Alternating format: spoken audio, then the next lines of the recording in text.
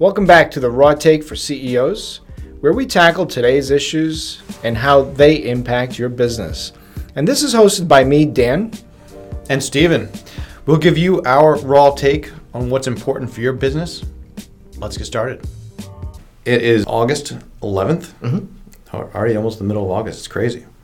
Time is flying. Dan is out today. We've got Corey. We're going to be talking about some HR planning. I know we've been talking a lot about that. Today we're going to relate that back into the Hoshin Matrix, goal deployment plan. For those of you that are familiar with that, I won't try to make this education about GDP, but want to bring that in and kind of highlight some of the things that we feel like and see companies try to short circuit when they're going from here's our mission, here's our objectives for the next year, 5 years. How do we get there? Yep. And in particular, focus on the people side of that. And it helps to, the Hoshin Matrix is something that really helps to distill down some decision making and force you to go through a longer process of planning. So it's not just throwing numbers out there. So we'll get more into that. The impetus of this, Corey, is coming from, there's a lot of capital out there. There's a lot of liquidity, whether it's small businesses getting PPP, EIDL, the smart companies either have that money still to be deployed or have deployed it to leverage, clean up the balance sheet, do this or that. But there's a lot of liquidity. And if you've been smart with PPP money, you've used that to clean up the balance sheet, and you use your cash flow to do your normal cash flow things, so therefore you can focus on the balance sheet, not on your P&L. Yeah, not just on the PPP and the EIDL side, but also what we're seeing from customers is on the investment side. The investment side, whether that's angel or more traditional structured VCs. But it's almost kind of relating back to, I think you and I did a podcast maybe 3 weeks ago or something. There has to be some correlation around this, but I really hope that people are kind of hoarding some of this cash, because going back to people turning down job offers or having to do it, larger bonuses, like right now, doesn't matter what your revenue is. Like if you don't have cash, you can't hire people. Yeah. To your point, there's an article about angel investing coming back, being more of a driver. I think entrepreneurs are more in the driver's seat. I think we were talking about an article earlier about that, but there's more liquidity out there. There's capital out there. It's a unique time in history when the economy is challenging. A lot of businesses are challenged, especially in hospitality. Yeah. But there's still capital there, right? People are still interested in deploying capital, and they're interested in deploying it to entrepreneurs in particular because long-term debt, equities, they're just kind of hanging out. Yeah, even stock market, a lot of volatility on different things. The key, I think the lesson that I hope people picked up over the past 18 months with that point is don't expect it to last forever, right? Don't expect the next PPP, don't expect the next EIDL, don't expect investors to be in this mindset and excess liquidity going into the venture space forever. If you're raising money now, don't expect that same ease of process, if that's been the case for you, in 12, 18 months from now, because who knows?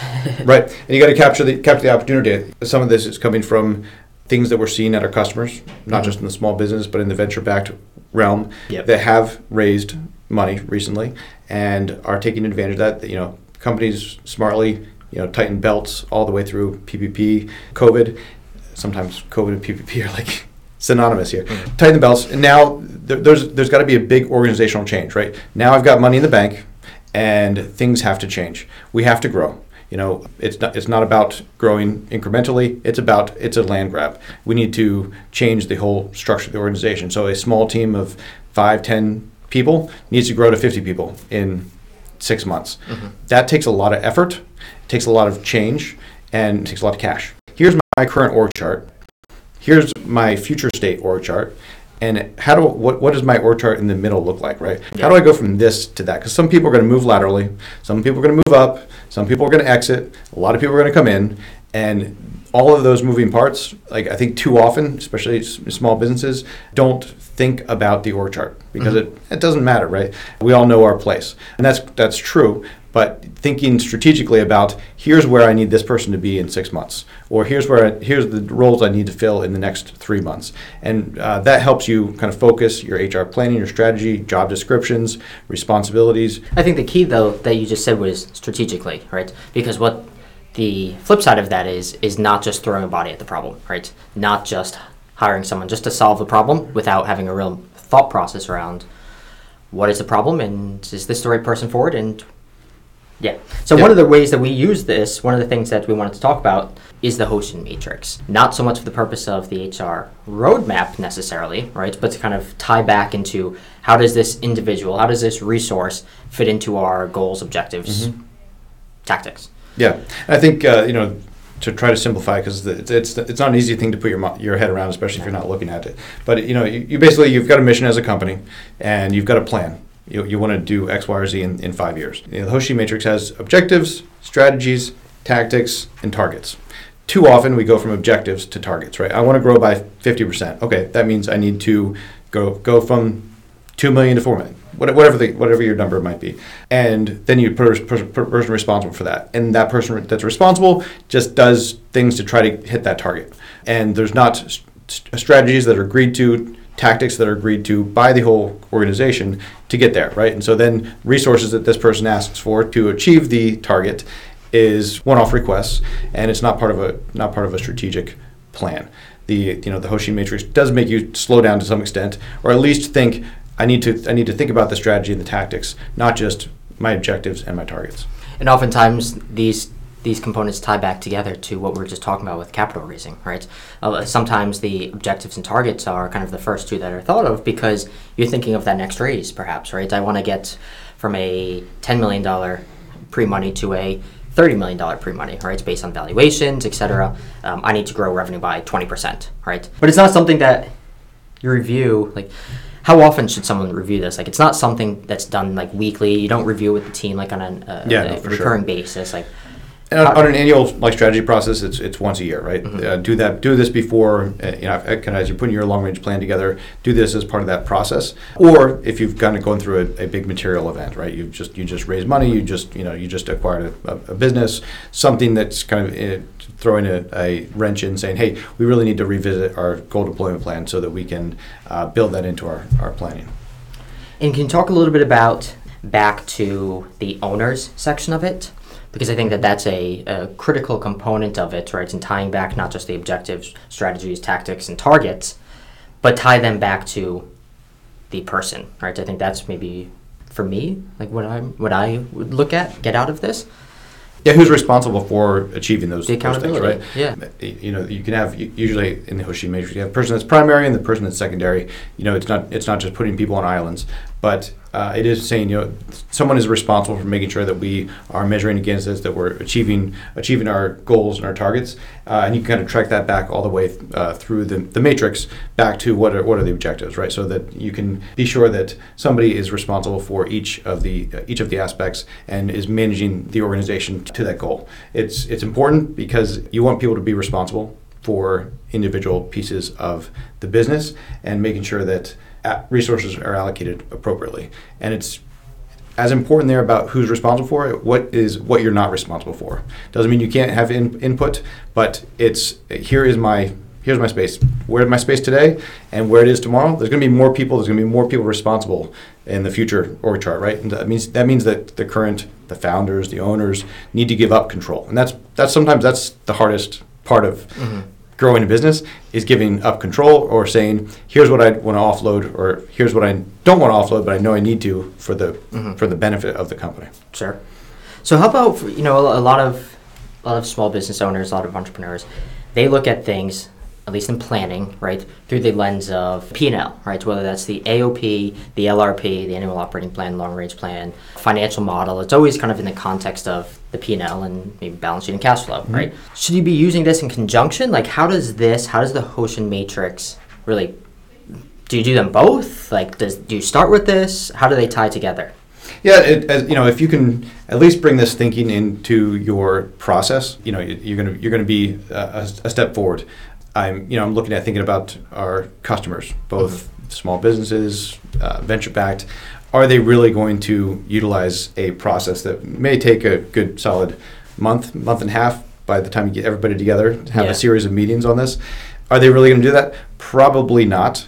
But as long as you can use the thinking right in this, I believe it'll help the planning process. So I think to answer your question, you would want to do this in advance of the, your formal planning so that you can put the draft of this together. It's a little bit of an iterative process to make sure that your objectives come back in from your long range plan, and then you find out who's the owner of that today and over the next 18 months. Yeah. One thing I think that kind of to put it in another point to add on to that, and kind of the approach that I think we take with a lot of our customers, the Hoshin Matrix is a very textbook style of planning in a way, right? Yeah. And to your point, it's not for everyone, right? It's like some small businesses probably won't touch this. They won't want to touch this, right?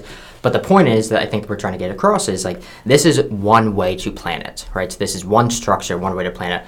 But the real theme is forcing yourself to take a step back from just putting numbers on the model or putting a 50% revenue growth without structurally thinking through what are the strategies, what are the tactics that I'm going to work on in order to get to that goal. Right. So whether it's this or whether it's a Word document or an Excel document, it still stands, I think.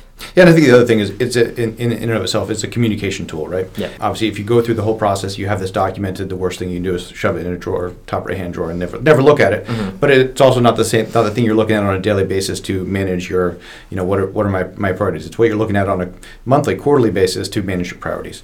But it's also a communication tool to remind people, hey, this is what we decided. So even if you didn't use this to put your plan together, right? Who is the owner of sales, right? Let's just say sales. Sure. If you're growing to the point where sales and marketing used to be under the same umbrella, and now sales and marketing need to be two separate functions managed by two separate people, that's a big change. You can kind of say, we were that was under one person's responsibility. Now we need to grow to the point where Fred is managing sales and Angie is managing marketing, and that is a way to kind of remind people, hey, this is what we all decided, or this is what we thought is the best way for us to grow. Because what we all want is to achieve our targets.